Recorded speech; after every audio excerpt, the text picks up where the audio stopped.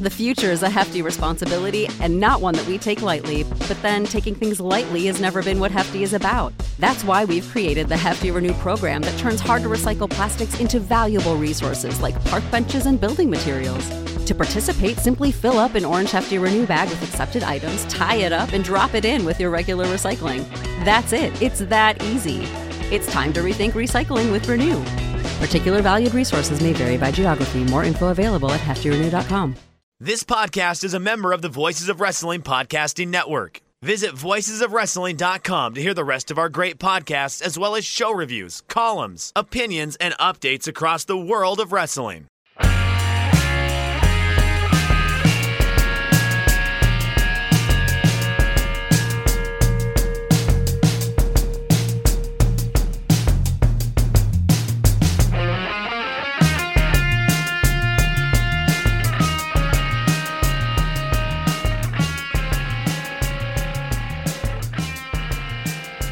All right, Hawkins, I want you to sing it this time with feeling.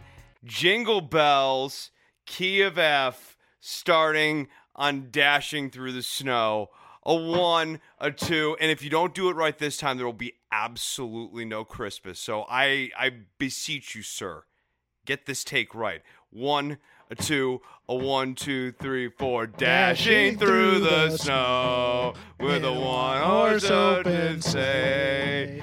Over the hills we go, roll, laughing all the way. Ha, ha, ha, ha. Bells on bobtails ring, making spirits bright. Something, riding sleigh song tonight.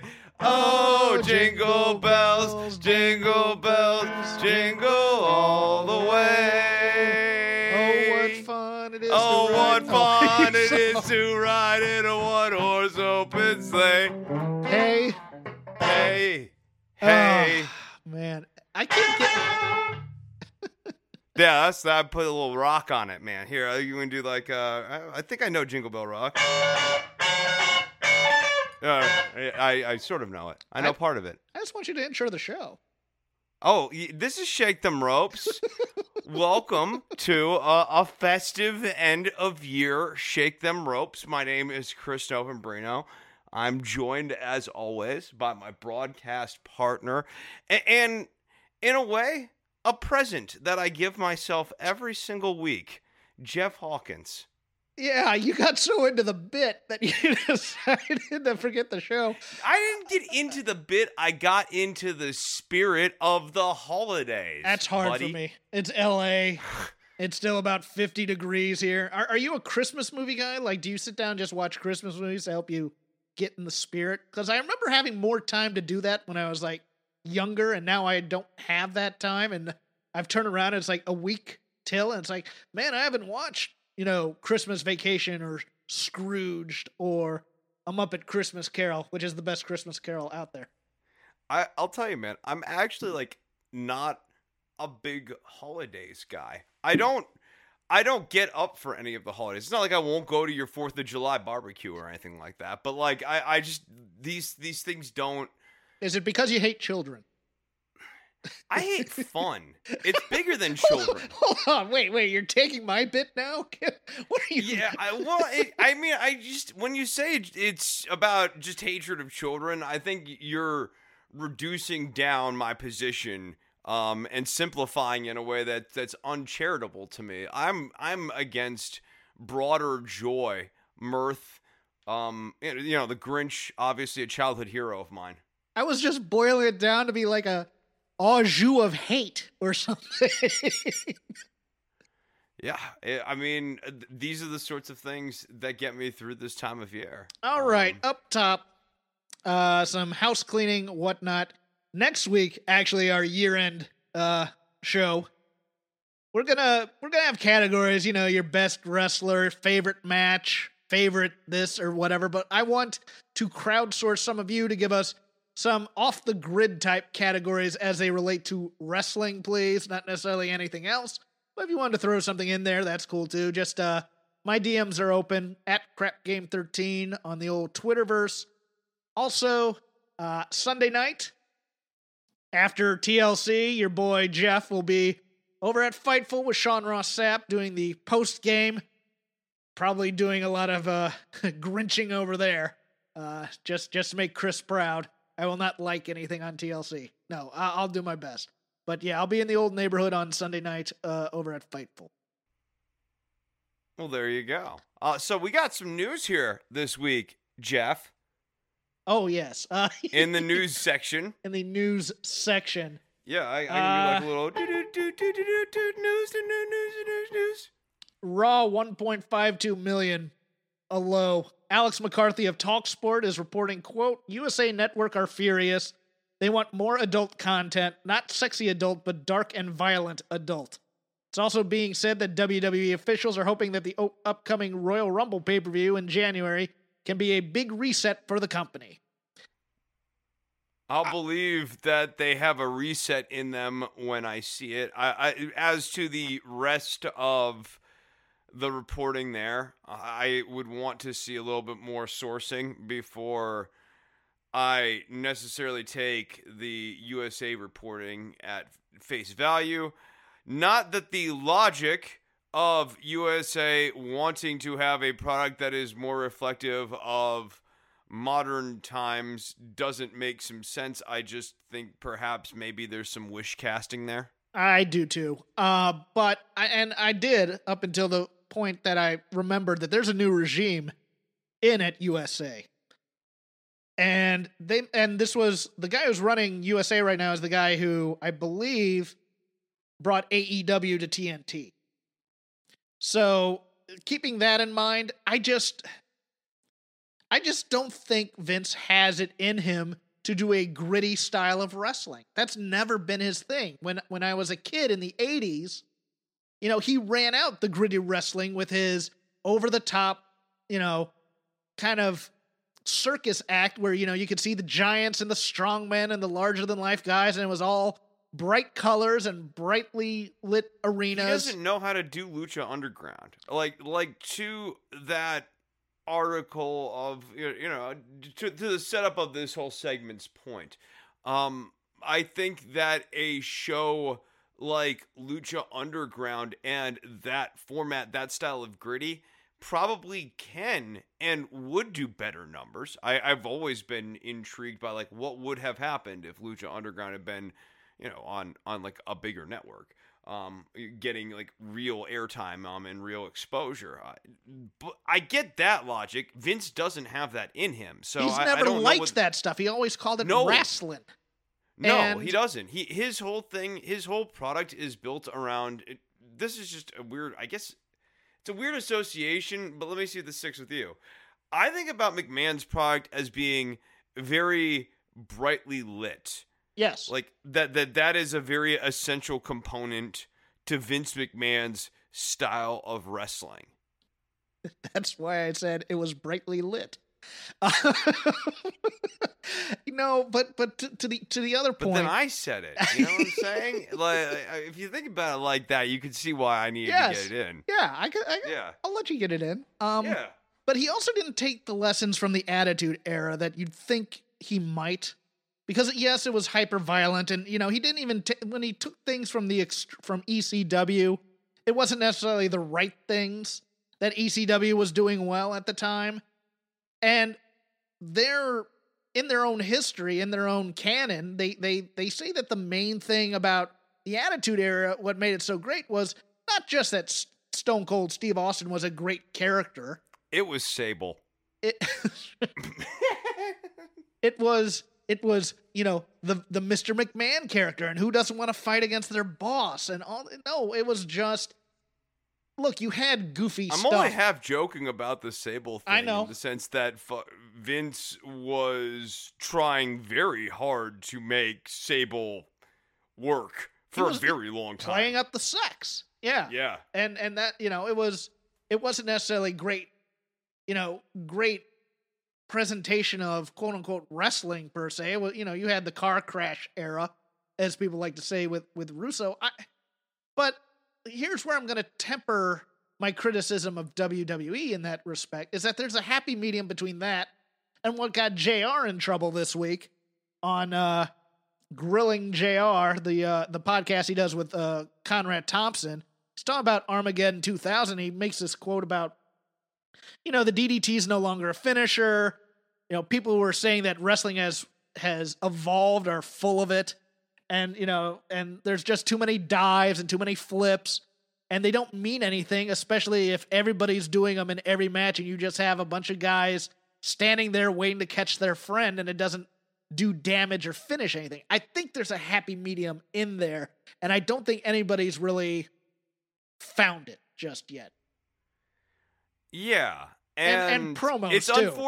It's unfortunate that JR put this thought out there in this way and that it's coming from him, because I do think that there is a valid critique in specific of the pot of people spot not being very effective or even very meaningful. And it's not specific to any one company. WWE does it. You see it in AEW. It's really becoming a hallmark of the indies. It's just very common. A big pile of baby faces and heels gather on the outside so that a couple of people on the inside of the ring, usually baby faces, can do a big death-defying leap to the outside. But that doesn't... I think JR is right in this sense. The problem I have with that spot is it is now being sandwiched in the middle of a match, and to the point where you can forget all about it. And there should be one of those a show, maybe, and it should always be consequential. Mm-hmm. Yeah, and there was another narrative going on early this week, and it's not one I particularly enjoy, but I'll go into it. AEW last week beat Raw in the demos this week. But on Wednesday, AEW 806,000 with a .32. They were third place for the night. NXT 766,000.19. So it was a bump and then kind of back to the mean. And there's about right now the top rated wrestling show on primetime is, well, I mean, not in the demo, but overall is SmackDown, which consequently is probably WWE's best show right now and has the most interesting people. Now they're doing a lot of things that are a little sketchy on that too now, but I don't appreciate you dogging my NXT UK, which is a sneaky good 1 hour of television. Yeah, I mean, there's plenty you can do. You don't need inconsequential television. You don't need the 3 hours. You can do good storytelling and promos in 1 hour or two if you wanted to. It's just, it's just how you do it. I see Vince taking that kind of criticism if this is real. I also have my doubts about, not about Alex McCarthy, but I have my doubts about it not being wish casting and doing the same thing that everybody said they did with Fox, where it's like, we can tailor this product to whatever you like. Yes, this is a more sports related product. And look, the guys at the Voices flagship are like, you really want to improve this product, get rid of characters like The Fiend and stuff like that. And it's not necessarily the character per se.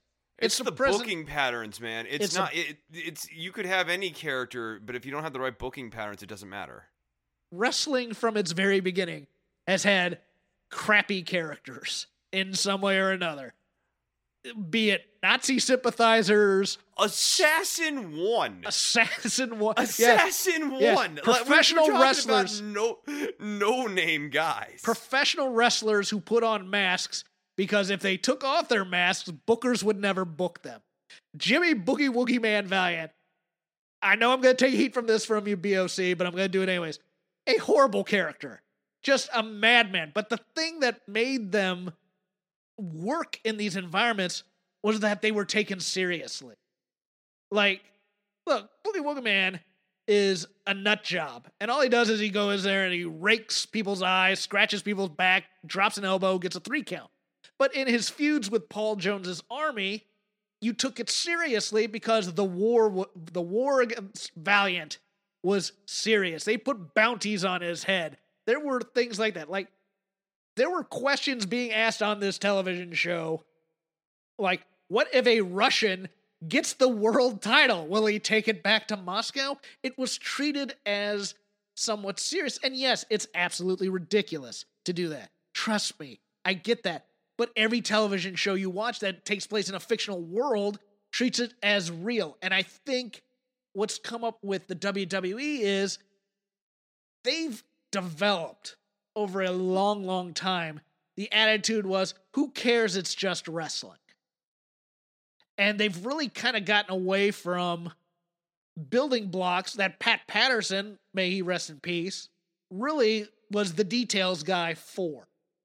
And I'm not going to blame the writers, because I know writers on those staffs and they love wrestling and they would love to try out of the box stuff to see if it worked. They'd love to let guys just go on their own and do their own promos. I think they want to make a more immersive experience. And Yes. the word that comes to mind is immersive. The problem with all of the WWE product, there's so much of it, but more importantly than there's just so much of it, is that it's shallow. There's no depth to it. So, like, The main roster stuff is shallow. Like the extra stuff, like talking smack and Raw talk, has some depth to it occasionally. But you can't kind of Yes. get lost Yes. in the Federation and like imagining about the Federation and stuff with the way that NWA and AWA and I mean even the hotline era of WCW and WWF allowed you to do. It's weird because you would think that having these additional platforms would allow for that, but the way they're doing the storytelling continues to be shallow. And to your point about the other shows, the problem is now those shows are basically not allowed to really count in canon. So they're fun for, someone like you who's like kind of an insider to go and watch. But I don't know how fun it is for like the 13-year-old wrestling fan. yeah, no, and I agree. It's what's also helped skew the WWE fan base old, that's the other thing that's weird. We want a more adult product. Have you seen our demos? It's just nothing but people over the age of 50 That's watching. what I don't get. Yeah, like especially the real issues here seems to be in part knowing your audience. Like if you are making a wrestling product that is skewing older, make a more adult product. I just don't think Vince likes the idea that he's lost the kids. I think he is very much the Seymour Skinner meme of no, it's the kids who are wrong over there watching their AEW. Maybe you could get them back if you made a cool adult product, because it's sort of counterintuitive here, but kids like to watch the adult thing they're not supposed to be watching. Yes.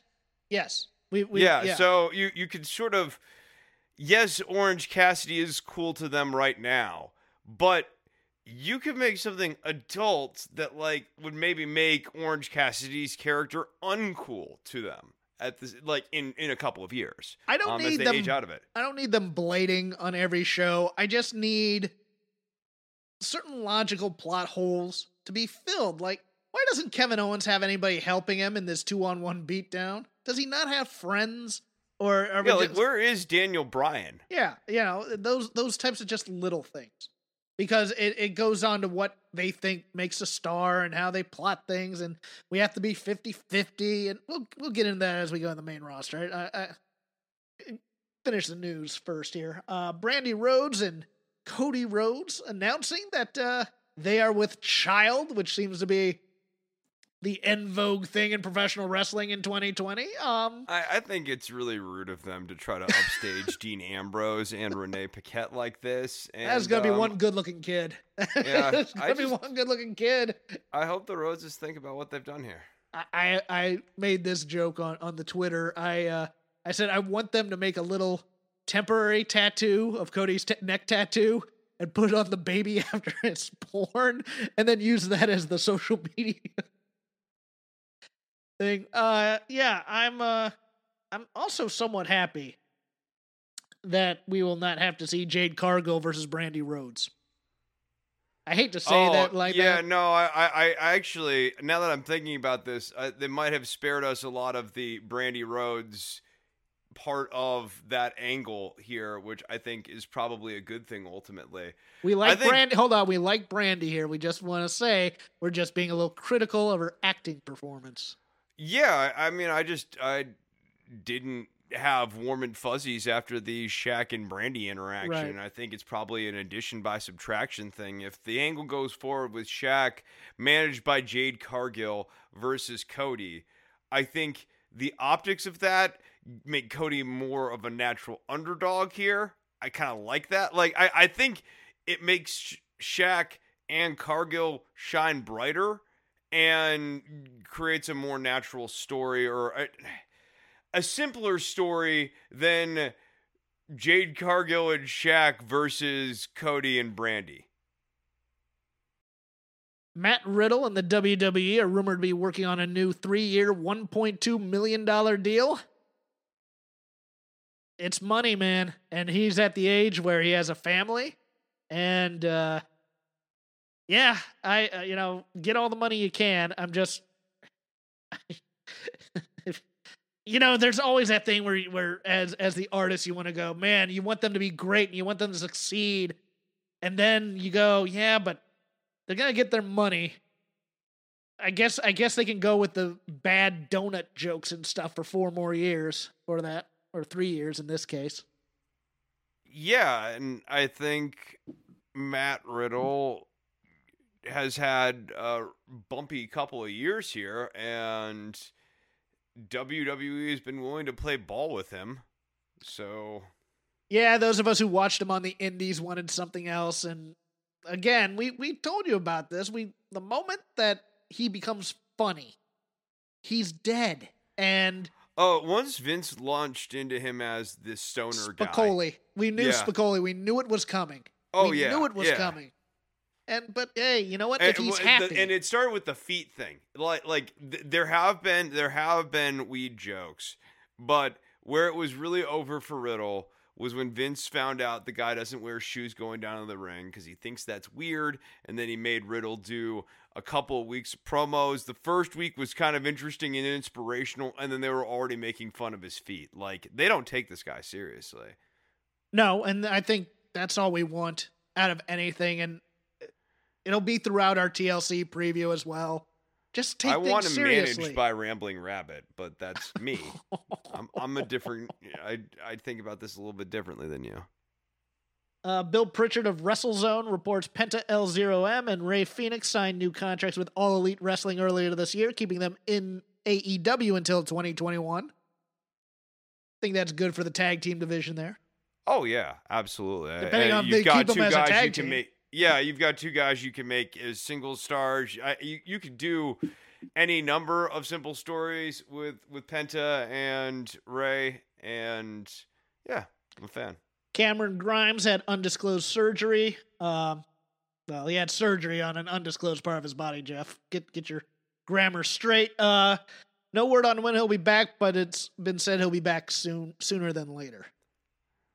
Are we speculating on what the injury is here? I am not. I'm just reporting that. Okay. We can move on. There's nothing there. Kenny Omega and the Good Brothers versus Rich Swann and the Motor City Machine Guns will get this right, Jeff. They will headline Impact's January pay-per-view. I keep calling them TNA. Impact was back down to 177,000 viewers. I'm not opposed to AEW people headlining in other companies and having that working relationship. I wonder a little bit, but rising tide lifts all boats. That's what I'm thinking.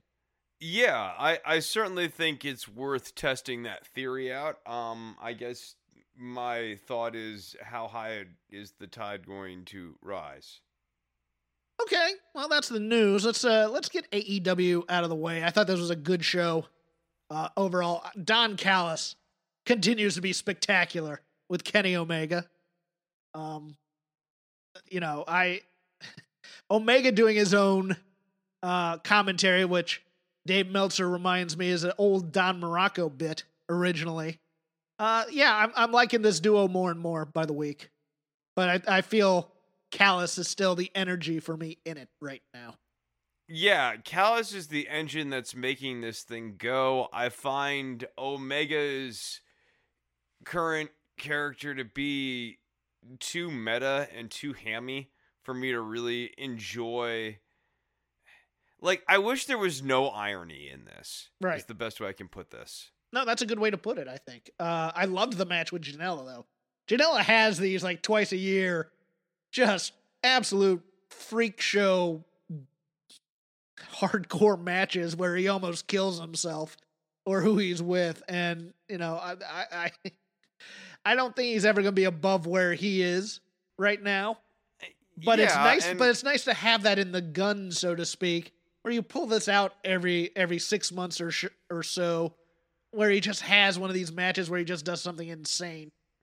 No, he's fun to, as you say, bring him out for a singles match here and there. I think that he is slotted correctly on the roster, especially the way AEW has top tier title, and that's Omega right now. And then you've got your North American program, and like, I don't necessarily see Janelle, or I'm sorry, not the North American, the TNT title program. I don't see him there. I think he's a good fit in the tag division. Keep doing the stuff with Sonny Kiss, and that's fine. Yeah, all the promos this week were good. The matches were good.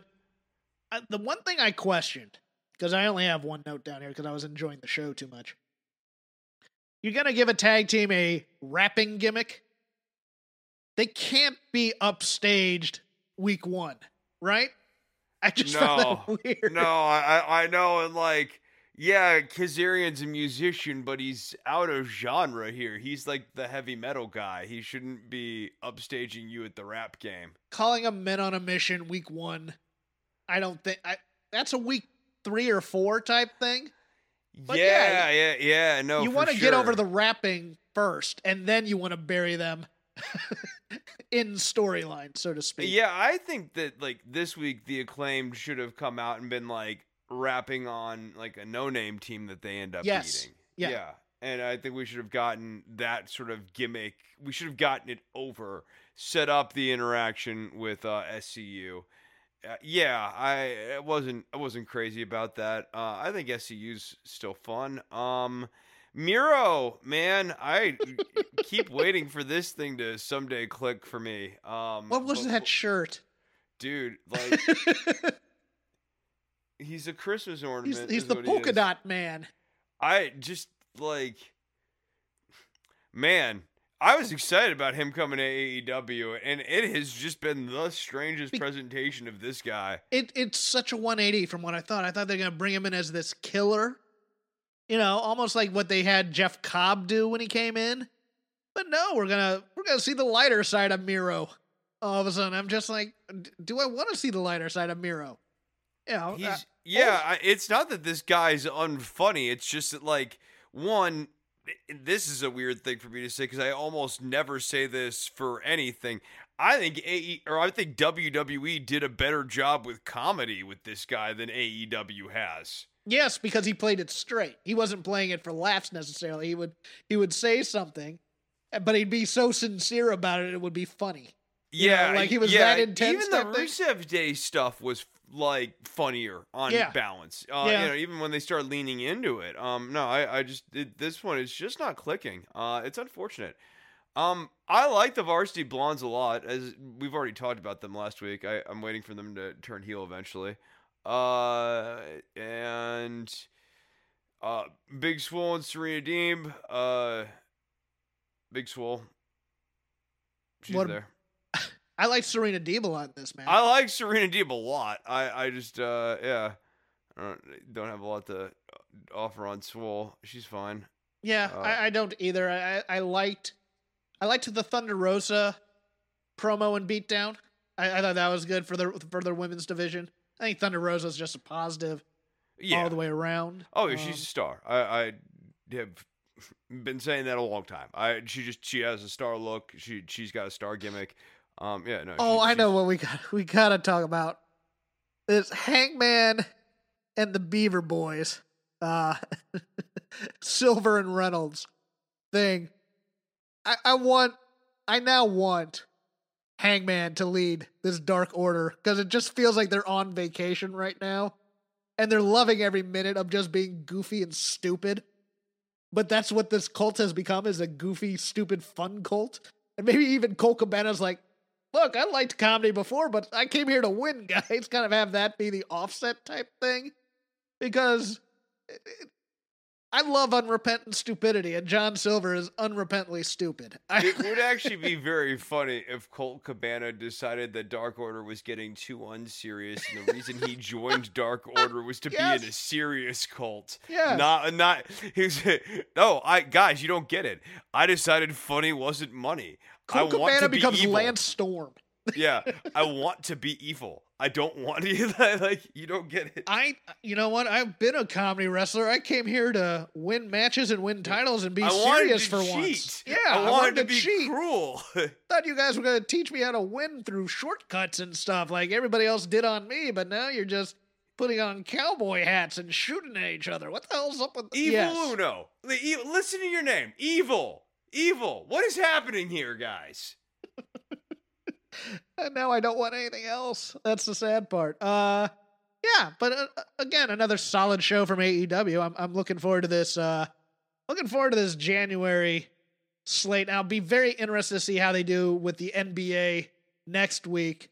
Probably preempting their start. That's going to be very interesting for the ratings to see who sticks on, who doesn't, how that's all calculated. Because look, NXT. I'm more interested to see like their interplay long term with the NBA, and if the NBA lead-in helps AEW get fresh and new eyeballs onto their product. It might. It very well might. Yeah, I tend to believe that was what was helping them last year. And NXT kind of cheated this week with the 8-minute overrun that they had for their ratings. So. Yeah, where do we want to go? Do we want to get NXT out of the way and just do main roster at once? Let's talk about. Let's do the Wednesday Night Wars. As previously stated last week, and we didn't get to it. The whole Leon Ruff North American title run. Who? Was a joke. Leon Ruff. Who? Leon Ruff. No. Doesn't ring a bell? What does he look like? Do this to me. All right, fine. But yeah, no, Leon Ruff. He was a guy who held the North American title. In a brand that used to be about kind of time building equity in belts, and instead they did the whole Leon Ruff thing as a punchline. It was reported in the Wrestling Observer that somebody found it funny that he'd be made champion, and then they just kind of course corrected. Yeah, so your emotional investment in the Leon Ruff story, we're going to get him treated like a champ and not like a joke. No, treat him like a joke. And now he's going to get killed every week, which is, I guess it's fun. I don't know. He's going to be that level. Don't know what Kushida teaming with him does for Kushida necessarily, but I enjoyed that tag match for what it was. Yeah, it's not that the wrestling is bad. It's just the character building is a mess. Other things I really liked. I liked Swerve Scott's promo quite a bit. I liked that as a reset and as a setup for his heel turn. And then Everrise coming in and getting mic time. They got a big win tonight on 205 Live. I don't know if you saw that, but they beat the Bollywood Boys. Oh, and they dedicated it to Kevin Owens, I saw, too. Oh, did they? Online, yeah, they did. To the French Quebecers, man, all stick together. I would love for Kevin Owens to, like, come down and manage them or something. Have some sort of interaction with them. But, yeah, no, what else? Tyler Rust, I kind of like the Tyler Rust match. Oh, he's great. He's really good, and I'm looking forward to Malcolm Bivens finally getting some screen time, deservedly so. I mean, he was great.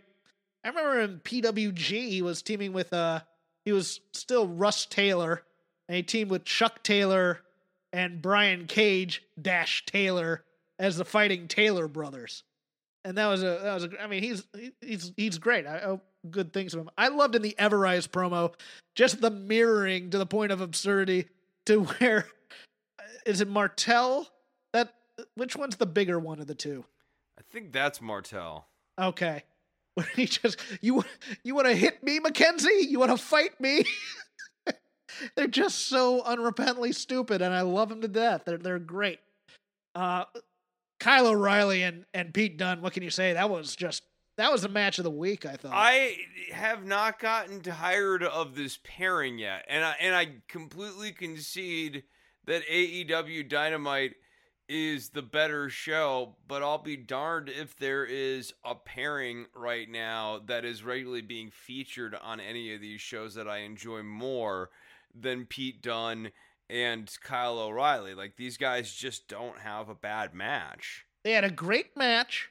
They explained why none of their friends were interfering. They got rid of that from the get-go. It was hard-hitting.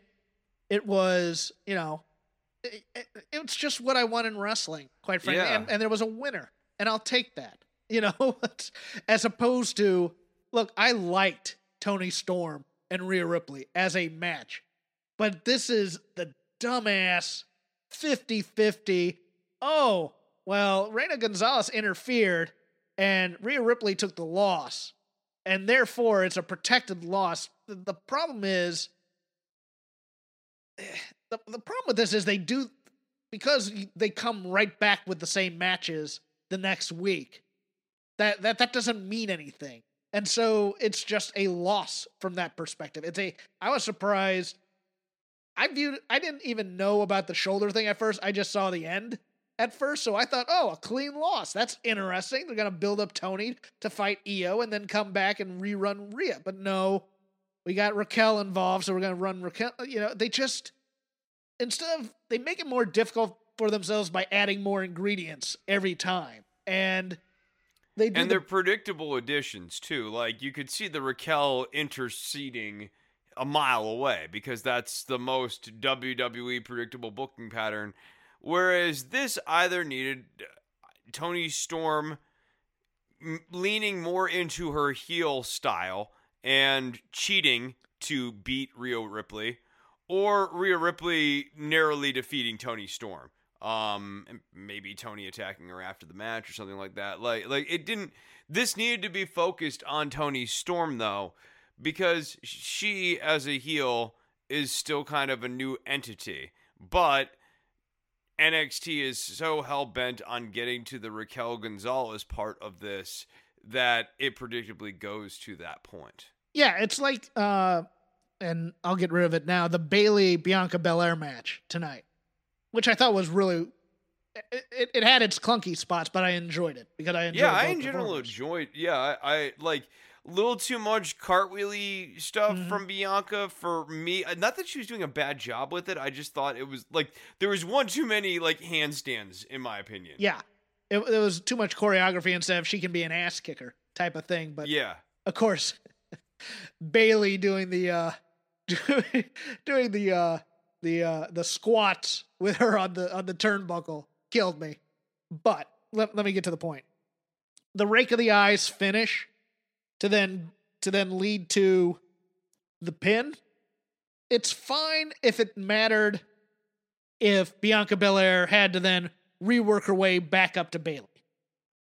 And you were telling that story. But what they're just going to do is they're just going to run Bayley and Bianca back next week, and Bianca's probably going to get a fluke pin of some sort.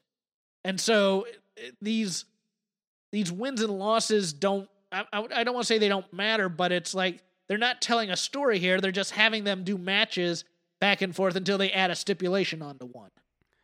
Yeah, the week-to-week match booking pattern does not matter, and I'll put it this way. It matters in the sense that obviously it sets up who's wrestling who. But it doesn't matter because they almost always mathematically sum out to be 50-50, and even if they don't sum out to be 50-50, experientially, as in like your takeaway from the week-to-week booking patterns, is almost always just, well, they were both neck and neck, and then they had the match at the pay-per-view, and one person went over, or the feud continues and we go on to the next pay-per-view. But the week-to-week booking patterns don't have any consequence, and in that sense, the wins and losses don't matter. Karrion Kross and his main roster entrants are back. I thought it was a fine reintroduction. Liked it. I enjoyed the Karrion Kross squash match. Oh, there was another. And the promo afterwards. The promo afterwards was intense and short and to the point, and I'm here for that. There's another quote that I saw this week, though. I think you linked it to me about Karrion Kross and Adam Cole. right? Oh yeah, it was Road Dogg Brian James says it's a shame that Adam Cole is not the size isn't the same size as Karrion Kross. Otherwise, he'd be a star. And I think that also goes into the just to double back on the whole ratings thing.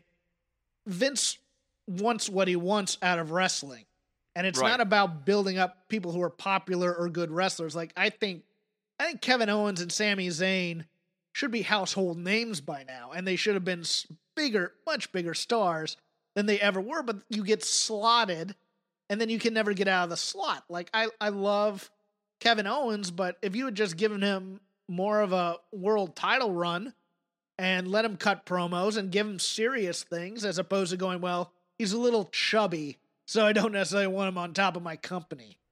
No, Vince would rather lose with his guys than win with someone else's. Mm-hmm. That is really the best way. And to by understand. his guys, we mean 6'3", 6'4", 6'5". No, we mean babyface Roman Reigns. He will keep trying that babyface Roman Reigns experiment through the last decade. And I mean, if anything, what we're seeing now with this heel program, it's not an ace level heel program either. But like, it is such a natural slotting for Roman Reigns. It's so much more natural than what they were trying to do post Shield with Roman Reigns. Yeah, it's a little bit like what they did with Drew with the, at first he was the smart alecky, wisecracking Han Solo type. And now he's a little more serious with the sword and stuff. Yeah, they kind of slowly refined into that. I think Drew started to get a little bit of a vision of what he wanted to do. But yeah, no, I think that's good. What else do we need to talk about here? On NXT, the straight show. I mean, look. NXT. I think we're done with the NXT. NXT UK. We can do a little NXT UK. Love the Ben Carter promo video, with the exception that it's like, yeah, I've seen him places. Can't wait to see what he does here in NXT UK. That was just a crutch of that entire video. I'm just like, dude, all you gotta do is put the guy over. And I thought the best part of it was Seth Rollins, where he originally went to train. It's very, very reminiscent of Nigel McGuinness and Les Thatcher. That story where Nigel came to go to, I believe, Ball State to wrestle, and then sought out just Les Thatcher in Cincinnati and started training with him. And you know, Ben Carter, who did I think he did one match in PWG, and he did a match on AEW Dark, which was highly regarded. In the hobby, it's not easy being a fan of ripping packs or repacks. We hype ourselves up thinking, maybe I can pull a Ken Griffey Jr. rookie card, but with zero transparency on available cards and hit rates, it's all just a shot in the dark. Until now. Introducing Slab Packs from ArenaClub.com, the only repack that provides real value, a complete view of all possible cards, and clear hit rates for each one. Now, when I buy Slab Packs at Arena Club, it finally feels like I know what I'm getting.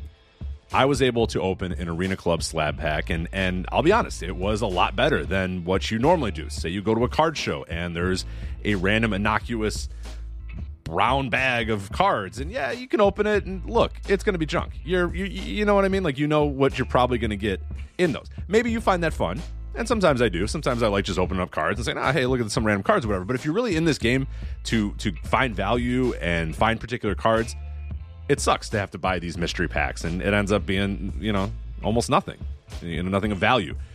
Not with Arena Club. You can display, again, of all available cards, hit rates, grading, so you know that when you're opening up the slab pack, you are going to get something valuable. You are getting something good. And Arena Club, in addition to having those great slab packs we just talked about, is also a marketplace for card collecting, buying, trading, selling, displaying, all that sort of stuff. But those Arena Club slab packs, man, they are revolutionizing the repack game with transparency. After your pulls are revealed, they'll immediately be placed in your vault for safekeeping or trading and selling, and you can have them officially graded by Arena Club as well. So again, sending these things off, it's going to be officially graded by Arena Club. And the Arena Club grading process is accurate, fast, and transparent, with full grade rationale provided and explanation of how your card was scored. So whether you're buying, selling, trading, or displaying, Arena Club is the card collecting platform that you have to check out. So right now, I've got a special offer here for Voices of Wrestling Network listeners. You can get 10% off of your first purchase by going to arenaclub.com/VOWnet. Again, that's arenaclub.com/VOWnet. Now, that's a crazy offer. That's 10% off a $400 slab pack. $40 off right there. 10% off your first purchase. No matter what that purchase is, 10% off. Again, that's arenaclub.com/VOWnet. arenaclub.com/VOWnet for 10% off your first purchase on Arena Club. And we thank them for sponsoring the Voices of Wrestling Podcast Network. The future is a hefty responsibility and not one that we take lightly, but then taking things lightly has never been what Hefty is about. That's why we've created the Hefty Renew program that turns hard-to-recycle plastics into valuable resources like park benches and building materials. To participate, simply fill up an orange Hefty Renew bag with accepted items, tie it up, and drop it in with your regular recycling. That's it. It's that easy. It's time to rethink recycling with Renew. Particular valued resources may vary by geography. More info available at heftyrenew.com. I want to say he did a ROH match, but don't quote me on that. But no, he went out to Iowa to train at Seth Rollins' school. I think that's awesome. I think, that those types of stories are great to then fold in, because now there's a backstory if he ever makes to the main roster and feuding with Seth Rollins and stuff like that. It was just weird. Like, the first three people they were talking to were on the NXT roster. And it was Tyson, Whoop guy, as I call him. That's Ashton Smith. Ashton Smith. I'm going to call him Tyson Smith for some reason. But yeah, Ashton Smith. Yeah, I've heard a lot of good things about him. Let's see what he can do in NXT UK. It's like, yeah, you were nothing before you got here. Now you got to prove yourself. I'm just, that's WWE mentality all the way around. It's dumb. And the other thing, I love the Ilya video. Where I thought Walter's promo was too, yeah. really good. And we've normally been like, don't talk more, Walter. But, like, this promo was awesome. And, like, he was able to get a lot of, like, content out. And the cadence was the rhythm that I expect out of a champion. I love his tone. I loved him, dressing down A-Kid about the Heritage Cup. He speaks to him with his back to him. That's just such a dick champion move, and I loved it. It was that, and you wipe your feet before you get into my ring type of thing. Just all the little dressing down things, and it's gonna be you say you like Heritage, but you're not me. I liked that line actually popped me. I enjoyed this a lot. You know what else I enjoyed for what it was the squash match that they did for Rampage Brown against Josh Morrell, and how they've done a nice job doing a thing that you and I have talked about that's sometimes a little tricky in the execution, which is you introduce Rampage Brown the first week against, I believe, Jack Stars, who dies for our sins, and all these sorts of introductions. He won this week. Yeah, he did. We'll circle back to that. Hold on. So that first week, though, like, Stars gets no offense against Brown. We just get Brown over. Morrell, I thought, did a perfect job slotted in the role of guy who gets a fair amount of offense, just enough to piss off Rampage Brown. Yeah. And, like, get under his skin so he gets that extra power bomb there. No, I really liked this squash match for Rampage Brown and Josh Morrell. It's sort of what they were doing with, who's the guy that just fell off the face of the earth after 2 weeks? The freaking freak who freaks a lot.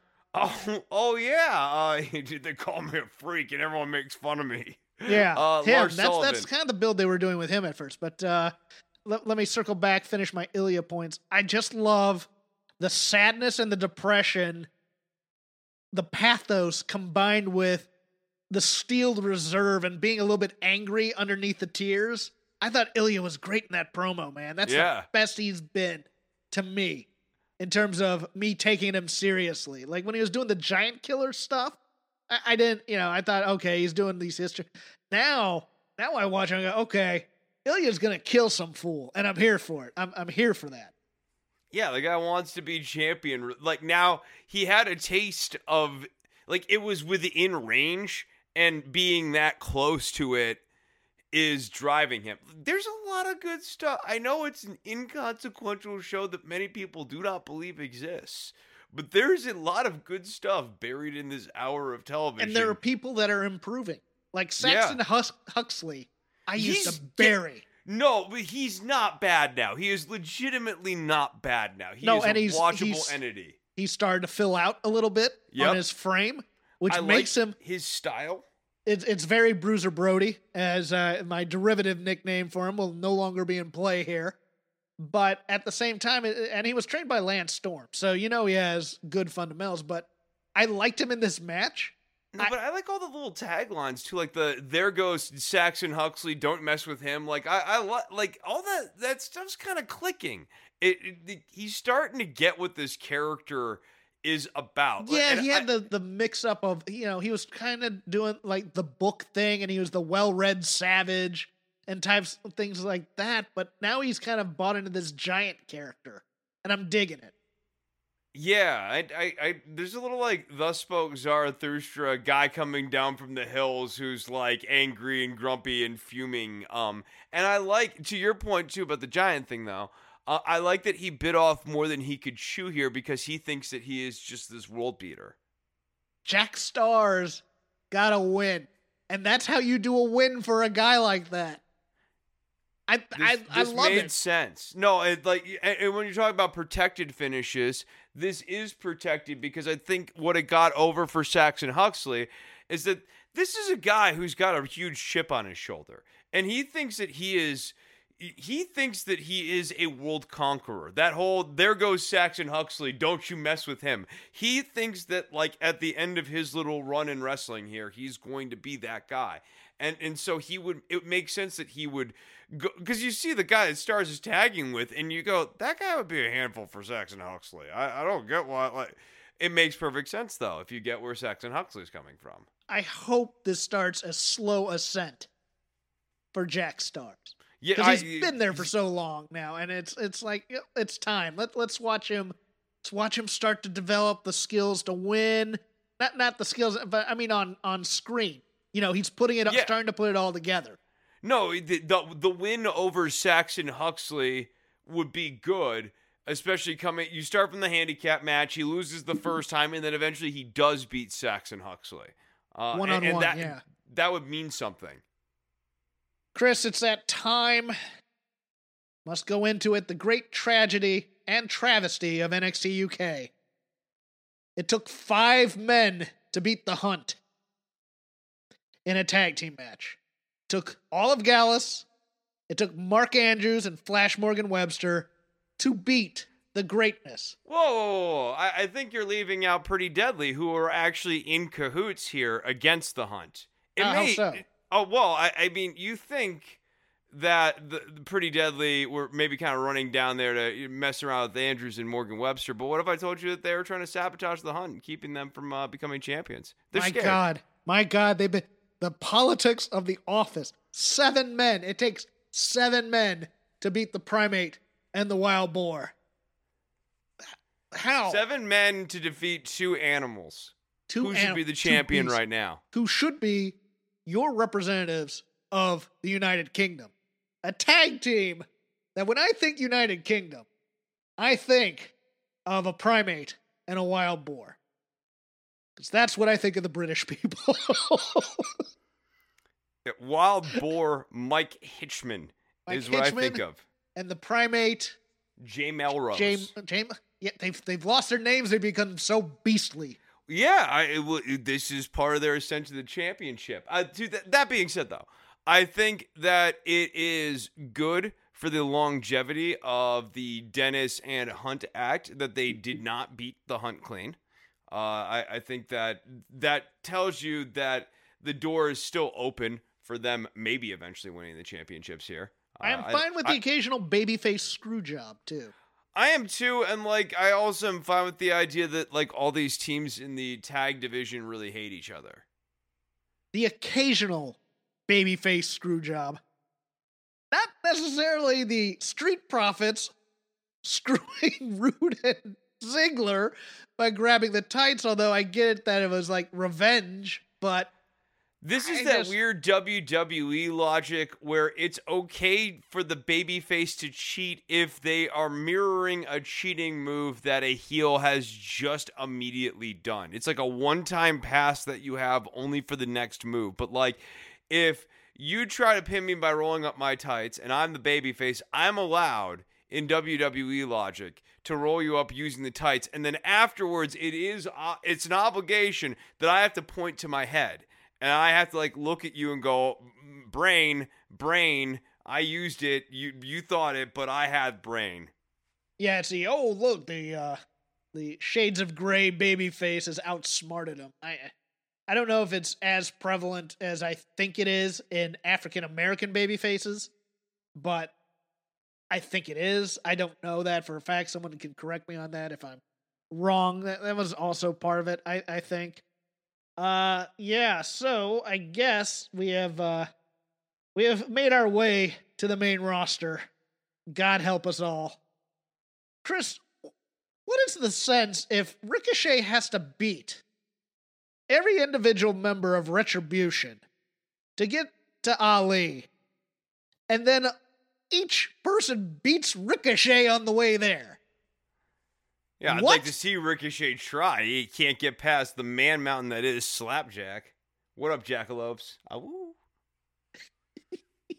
This week he lost to Dio, right? He lost to Mace. Mace, who used to be known as Dio Man. And they actually introduced that as a concept in the kayfabe world, too. Where, like, at one point, Ali gets asked about why Mace is doing what he's doing. And he's like, don't you know? You should know, Joe. You're sitting in his seat. So, like, that's now part of the character. I don't know if I like that. I like that at least. See, it's weird because I can go both ways. I can go both ways on this. I think I'm more pro it than I am against it, but I could see it because it doesn't insult direction. it doesn't insult the audience because everybody knows it's Dio Man. At the same time, though, there's certain commentary of. I mean, I want that story of why he feels screwed after Brock Lesnar killed him. That's what I want. That's the connector that I'm not getting. And I need that. I need that for some depth in a story. I don't know why, but that's just me. Any other slapjack news you want to put out there, Chris? Really the only thing to take away from the Ricochet thing here is Mace moved up the pecking order inside of Retribution, but he did not pass Slapjack. Now, how are these levels? Are they like ranks? Are they like the army where it's like one's a lieutenant and one's a major and one's a colonel, or so presently there are they five. Are they like the Dark Order where they're numbered? I think of it in numerics. Unlike Dark Order doesn't really do rankings though, and I think with Retribution you get a clear sense of who's where in the pecking order. Obviously, what's her name is not doing very well. She might not have a name for much longer. Reckoning is her name, but she's not doing well in the pecking order. Then coming up in fourth place here is our boy T-Ball. He needs some work. I think that's T-Bar, not T-Ball. Oh, well, T-Ball is something children play through the YMCA. Well, he's going to need to step it up to the major leagues here a little bit because he ain't been hitting home runs lately, Jeff. That's all right. Nailed him. He's dead now. Every child gets a hit in T-Ball. Oh, yeah, well, that's not the case for old T-Ball in Retribution. He has not been knocking him out of the park. T-Ball. I can't think of anything else. Yeah, and then he just comes out with children and like puts balls on the little stands. He's already wearing a catcher's mask. He's halfway home. T-Ball versus T-Bar. He's T-Ball. What is a T-Bar? I don't know what a T-Bar is. He's T-Ball. He's in fourth place. And then in third place now, solid third though, is Mace with this win over Ricochet. Second place, not doing a lot of wrestling these days. He's a nominal leader. They call him the leader, Ali. And then of course the real leader, Jackalopes, know what's up. It's our man Slapjack. You're turning him into a bootleg Shotzi Blackheart. Shotzi Blackheart is a bootleg Slapjack. Oh wow! I'll get that message. Where do you think she got the damn tank idea from? Slapjack? Slapjack. Please explain. He had it. She took it. Just gonna no-sell my the old door for you. That You story son had a of a beginning, bitch. a middle, and an end. That story, yes. He had it, she took it at the end. That's better storytelling than anything on the main roster. This is just amazing. It's called The Hero's Journey. Joseph Campbell. I read books. I've used the Joseph Campbell and the Hero's Journey on this show. How dare you throw that in my face, sir? How dare you? The only other angle that won't tie into any of our TLC matches that I had a note on. What the hell are they doing to Big E? Is this cooling him down before he actually wins the Rumble, hopefully? Or, because this whole thing with, God knows they love their stupid comedy. Yeah, I feel That's like not funny. now Zayn is getting out of this somehow, so this really is just kind of a smoke screen until we get to the Royal Rumble and he maybe gets heated up. I don't again know. there. I don't know if they heat him up or they just lost faith in him. That's what I can never tell because he's stuck in this. Look, and Sammy is. Nobody can take him seriously as Intercontinental Champion, which makes me sad because he's the type of guy that should have the Intercontinental Champion because he has great matches. He is the perfect Intercontinental Champion type of guy. And Zayn, when he's getting a chance to wrestle, is wrestling the quintessential shit heel. You gotta chase after him. He uses every rule in the book to hang on to that mid-card title. You have to beat the champion to get the title. That's yeah. He's a little worm. You gotta throw into the ring. Steve Regal, back when he was Steve Regal in WCW, was really good at this as the television champion. Not to be confused with Mr. Electricity, Steve Regal. Not to be confused with Jimmy Mr. Garvin's old partner. But please continue. Yeah, there are a number of good mid-card heel templates for Zayn to be kind of running off of. He knows all of them, and there's nothing I can tell him. He knows all these things. They just need to book him like that. Hopefully there will be some faith in him as that kind of worm Intercontinental Champion, and he'll get out of this Big E feud, and that'll kind of set him in motion through WrestleMania here. But yeah. Oh, I forgot one other addendum. Billie Kay is fantastic. I don't care what anybody says. She's fantastic. I think she's really funny. She kills me. Yeah, no, she's very funny. Randy Orton. No, we'll get to that. Okay, well, it's in the TLC stuff. Well, I wanted to just real quickly talk about the kayfabe conceit of Orton thinking that Bray Wyatt and the Fiend are two different human beings. We can do that on during the Firefly Inferno. Okay. Yeah, that was the plan. 6 matches, TLC. Our predictions are not to be used for gambling purposes, but if you do, I want 10%. And we want you to use my bookie. Oh yeah, well, I think they have odds up. They used to not, or I think they may have taken them down. But I'll check. Vamp for a second. Okay, well, so guys, I recently put new pickups into my Gibson SG here. So I've got a P90 in the neck position here. So that's something about wrestling. Okay. What? Oh, you want me to vamp about wrestling? I mean, I've been working since Eddie Van Halen passed here to kind of get some of those licks down. So there's a lot of little symmetrical licks. Like a lot of little chromatic runs like that, Jeff. These are important things. You got to keep the licks alive. Okay, I don't see. Yeah, they've taken WWE off the board at my bookie. Oh, but there are plenty of other places to do it. I think. Yeah, I can't find a link. Yeah. Yeah, exactly. Because I duffed it, but then I duffed the lick, so I duffed it twice. Missed it again. 6 matches so far announced. I assume there will be others that will be put in there, or at least one for a pre-show of some kind. Starting off with the tag team match for the WWE Tag Team Championship, the New Day, Kofi Kingston, Xavier Woods, your champions, defending for what feels like the 8 millionth time against the Hurt Business, Cedric Alexander and Shelton Benjamin, with Montel Vontavious Porter, a.k.a. MVP. Chris, who you got? Angel Garza and Andrade Cien Almas. At least that feud's not happening anymore. That's true. Yeah, that was the other one that went on for the entirety of our lives through this year. I'm gonna say that the New Day retain. I think they have to put the belts on the Hurt Business because then you start to go into the story once they lose them that Cedric can then want Shelton out of the yeah. So Cedric, no, I got you. So like Cedric here, I'll go further then. Cedric gets the pinfall here and thinks that he's the hot dog in the tag team, and eventually they lose, and Shelton takes the loss. And Sheldon is the guy who Shelton kind of keeps the belts on them for most of the run, though.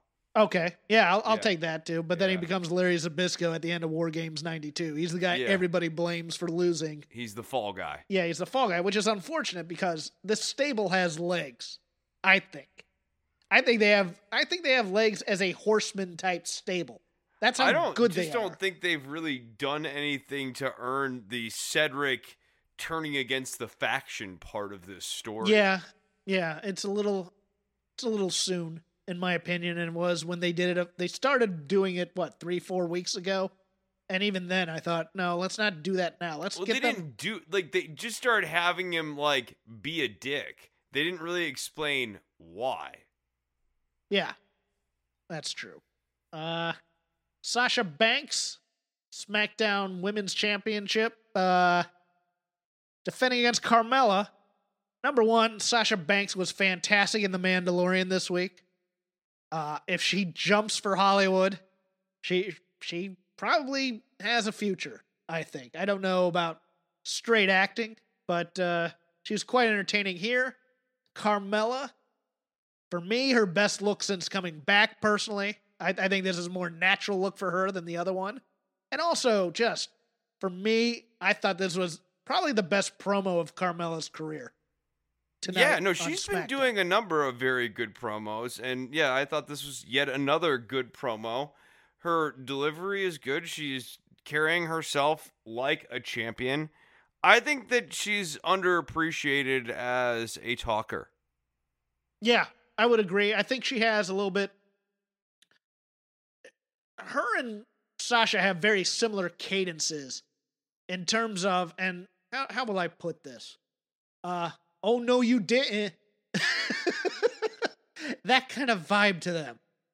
In terms of, they're always on about the attitude as opposed to building up the attitude. And it's hampered this babyface run for Sasha because she's been a terrible babyface. I hate to say that because I love her to death. There's nothing to latch on to about this babyface character. She's only presented as she's the champion, she's the good guy. Yeah, she never changed after the Bayley split up because Bayley was exactly correct in all of Sasha's motives, and then she just continued to act, and I think the proper word here is petulant. She's always kind of been she has that petulant streak in her where you just can't like her, even though you do like her as a performer. You don't like her as a character because she's so petulant all the time, as opposed to being grateful for it, There's just been nothing endearing about this particular character right now in 2020. And it is important when you're flipping from face to heel to face, and this is one of the reasons why it's good to not change from face to heel so much. It's important to reestablish why people like you. It's fairly easy to establish why people hate you, and you can usually do it by discrete events. But establishing why people like you generally requires more than just discrete events. It involves characterization. I agree. Does Carmella beat Sasha Banks? I thought so before tonight. But now I don't think she does. I don't think there's any way in hell. Unless they really want to shake things up. And they really want to go into the Sasha has doubts and they're going to have it be Carmella that does it. Or unless Bayley screws Sasha in some way. And then Carmella wins the title somehow. I don't see it. honestly, I don't see any of the major singles championships changing, but we'll see as we go along. Up next, once again, in a feat of absolutely worthless storytelling, Nia Jax and Shayna Baszler, your WWE Women's Tag Team Champions, will take on Asuka and to be determined, because Lana, the person we were building up and the person we gave the quote-unquote big Survivor Series moment to, knocked out of the match on Raw, which was hilarious in its own right. After she gets the big pin, her great reward is, again, just being an afterthought, which ruins the entire investment anybody may have had in this 2 to 3 month storyline. I don't understand it. Chris, who is your TBD, and who is the tag team champions after this? I think Nia and Shayna have to retain now that it doesn't matter who Asuka's partner is. My TBD is either Mandy Rose or Dana Brooke. And I don't think that the hodgepodge team of Asuka and whoever from those two are picked is the answer. I'm going to go the other way. I think there's going to be a title change here. And I think one of two things happens. I think it's either a swerve and Dana Brooke does end up being the partner and somehow gets the victory here, or it's a major return / debut. It's either Charlotte Flair or Rhea Ripley. I could see both. I could see that match on NXT being the write-off for Rhea Ripley. I have my doubts because of how commentary handled it. But I could see it being Charlotte Flair, and then they become the uneasy tag partners because Charlotte wants the Raw Women's title.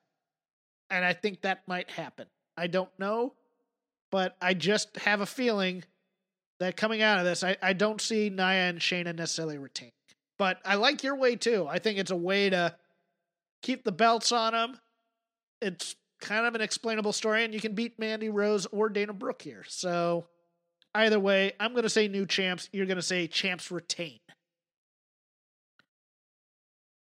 The Fiend Bray Wyatt with Alexa Bliss takes on Randy Orton. Whoa. You said the Fiend Bray Wyatt, and I'm sorry, there is the Fiend, and then there is Bray Wyatt. So which one is it, pal? I think it's both at some point during the match. Wrong. No. That you mean, yeah, two of them, but. So let me get this straight. Randy Orton believes that these are two separate people. He's a moron. That's part of the story here. What? I didn't watch this part of Raw necessarily. I think I was on in the background or something at the time. He said this? He said? Yes. Yes. He was doing a promo, and the promo only makes sense if Randy believes that The Fiend and Bray Wyatt are two different people. But then it also got said again at some other point during Raw, because the first time he did the promo, I was like, oh no, they're not possibly going to insinuate that, like, it's not the nice guy Bray Wyatt uses the Fiend as like an avatar for his actual evil impulses. Like, it is actually the case that the nice guy Bray Wyatt is being mildly terrorized by this creature known as the Fiend, and all of them in the funhouse are like being Jeff, it's horrible. Okay, back off for a second here, because I don't want to back off. I'm upset. Okay, because this goes into my ratings and storytelling things. It's not just that you just want, quote unquote, your guys. And God help them, I think they're going to put McMahon's back on Raw to buck the ratings. And you think that this new generation of wrestlers, that the reason that they're not stars is they just don't want it enough. They don't want to grab the brass ring, pal, when you book them like geeks. But even the guys that are protected, because God knows Randy Orton is protected on this roster. Because he's great and he's earned it. Don't get me wrong. But when you have him saying dumb crap like that, how am I supposed to get invested in any Randy Orton story where he thinks where he's fooled by Clark Kent putting on the glasses and taking them off. That can't possibly be Superman. Of course they're the same person. And then later he gets blindsided by the Fiend during one of those like stupid Bray Wyatt gets like buried in something and then the Fiend comes from the other side. And like, to this point, if the Fiend and Bray Wyatt are really two different people, as Randy Orton believes, he should have seen this coming. I can't. I know, like, this is, it's not like The Mask or even the squeal noise that like accompanies the Fiend. We see him turn into the Fiend on television. They watch monitors in the back. Are they not aware of this? It's that part. It's the actual look of the Joker, like twisted monster Pennywise look. Like, that's fine. There's nothing wrong with that part of the character. It is all of the weird accompanying lore, the lore that means nothing, the puppets that don't have any actual symbolic purpose at this point, and like whatever original latent meaning they had in the first few weeks of these vignettes has been stripped out of them to the point that like it doesn't matter who Rambling Rabbit is anymore. It doesn't matter who Mercy the Buzzard is, and that like it's a reference to Waylon Mercy, who's part of like who the original Bray Wyatt character was inspired by. Like that's all been shucked away from this, leaving now this dumb premise of the Fiend and Bray Wyatt being two different entities. And like, why? Who gets set on fire? I think Bray Wyatt gets set on fire, prompting the Fiend to arrive, and then the Fiend defeats Randy. I like that.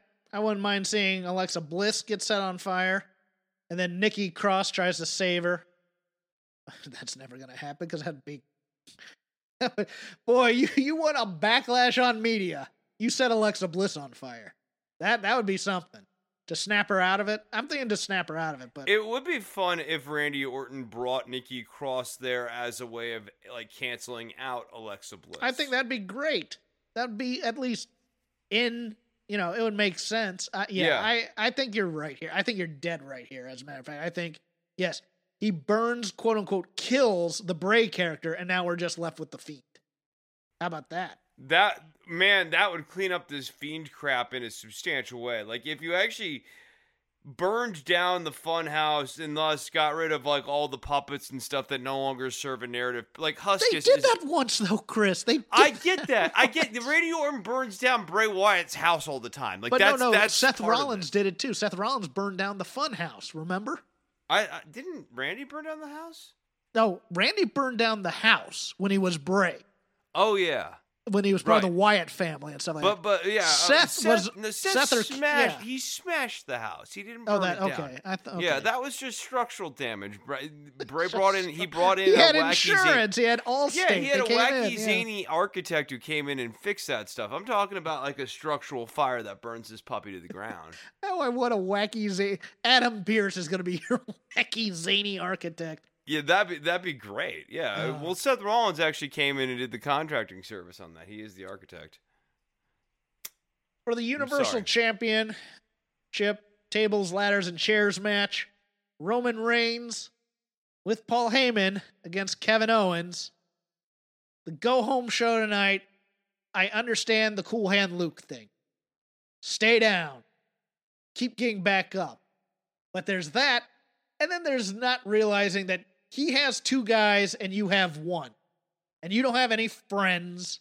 And you keep coming up. There's a difference between Rudy trying out for the Notre Dame football team and Rudy then deciding he was so strong he could try and tackle a moving bus. Okay, there's another problem I have with this, Jeff, which is that last week we introduced the beginning of a knee injury angle, and that was entirely dropped this week. It's as though they completely forgot about the fact that, like, they set up this whole Kevin Owens weakened up his knee part of the angle. And so what should have happened in this episode, yes, Jey Uso's been beaten up quite a lot, but Owens needs to take out Jey Uso. He absolutely 100% needs to eliminate Jey Uso from the equation going into Sunday. Or so he thinks, and then Uso resurfaces on Sunday and screws him over. But he needs to realize, to Jeff's point, that it's currently 2-on-1 and that he's banged up. He's got a bad knee from last week, and the only chance he's going to have on Sunday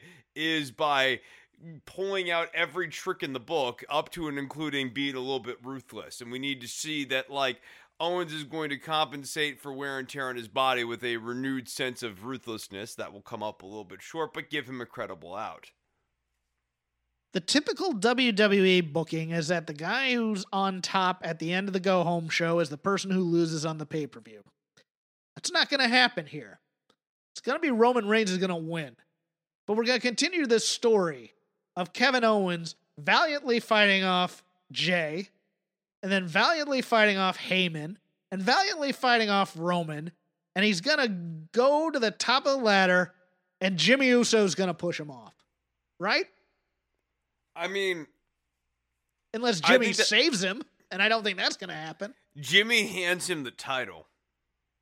Who, Kevin Owens or Roman Reigns? Okay. You know what'd be awesome is if Jimmy just goes and gets the title from Roman. If you're going to go all into this idea that Roman's pulling all the strings on his family, I think you do have to go all in. Roman's just constantly raising stakes. I think it'd actually be fun if you could get Rock to come in and do a spot, have Rock run interference for Roman one more time. If Jimmy's ready to come back, I think, oh man, they are gonna try and pull a swerve here, aren't they? They're gonna say, oh, whose side is Jimmy on? When we all know he's gonna turn heel, right? Jimmy versus Jay, the match you always wanted. And brother feuds never work. See, nope. Jeff and Matt Hardy. No, yeah, it never works. Yeah, and Kane and the Undertaker. No. Classic. And finally, for your WWE Championship, another tables, ladders, and chairs match. Drew McIntyre taking on AJ Styles with Omos. You should call him Almost. Well, Miz is going to get involved in this crap somehow, and so I don't think it's really going to be like AJ Styles versus Drew McIntyre. Yes, let me call my shot that I called earlier this week. Miz and Morrison are going to be out there to help AJ Styles, and at some point, Miz is going to realize all I have to do is climb the ladder to get the suitcase. Not briefcase. The title. Sorry. That's what will be hanging there, right? Because that's it'd be funny if he gets the match or the rules of the match confused. And he goes up and tries to grab the briefcase. Yes, that he already has. Yes, thank you, Chris. No, but he is going to cash in, and it's going to become a 3-way ladder match. And eventually, Drew McIntyre will overcome both guys, I think. I don't know, though, because in that rumor thing, WWE realizes they need to make changes. And I could see them making Omos the world champion. No, God, no. I could see them making Miz the champion because he can talk for a while and then having somebody kill him. Now, I tend to think that the WrestleMania match is going to be Drew and Sheamus. And that's why they're building up this weird childhood friends, been around for a long time, because eventually... And Sheamus is probably going to get involved in this too, isn't he? Yeah.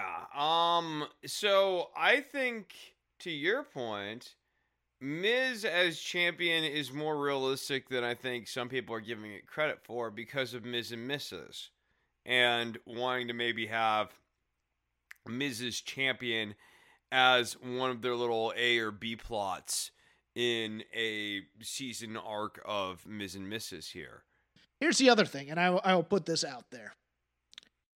If you really wanted to reboot a guy, and you want to do it at a WrestleMania where there's a crowd, which they are still planning to have right now, you want the champion to be a guy like Miz, who Drew McIntyre could probably run through. Now, I'm not saying that would work necessarily. I don't think you can reboot Drew. I think you need to keep him strong, and I think you need to push him to the moon, and you just need to let him be a natural badass, to be honest with you, because I'm hating these sketches with him and Sheamus in it. I just don't buy their friendship. on screen. I get that they're actual off-screen friends, but it's just like the way they are scripting these guys. They don't act like friends. I don't want to be friends with them. Yeah.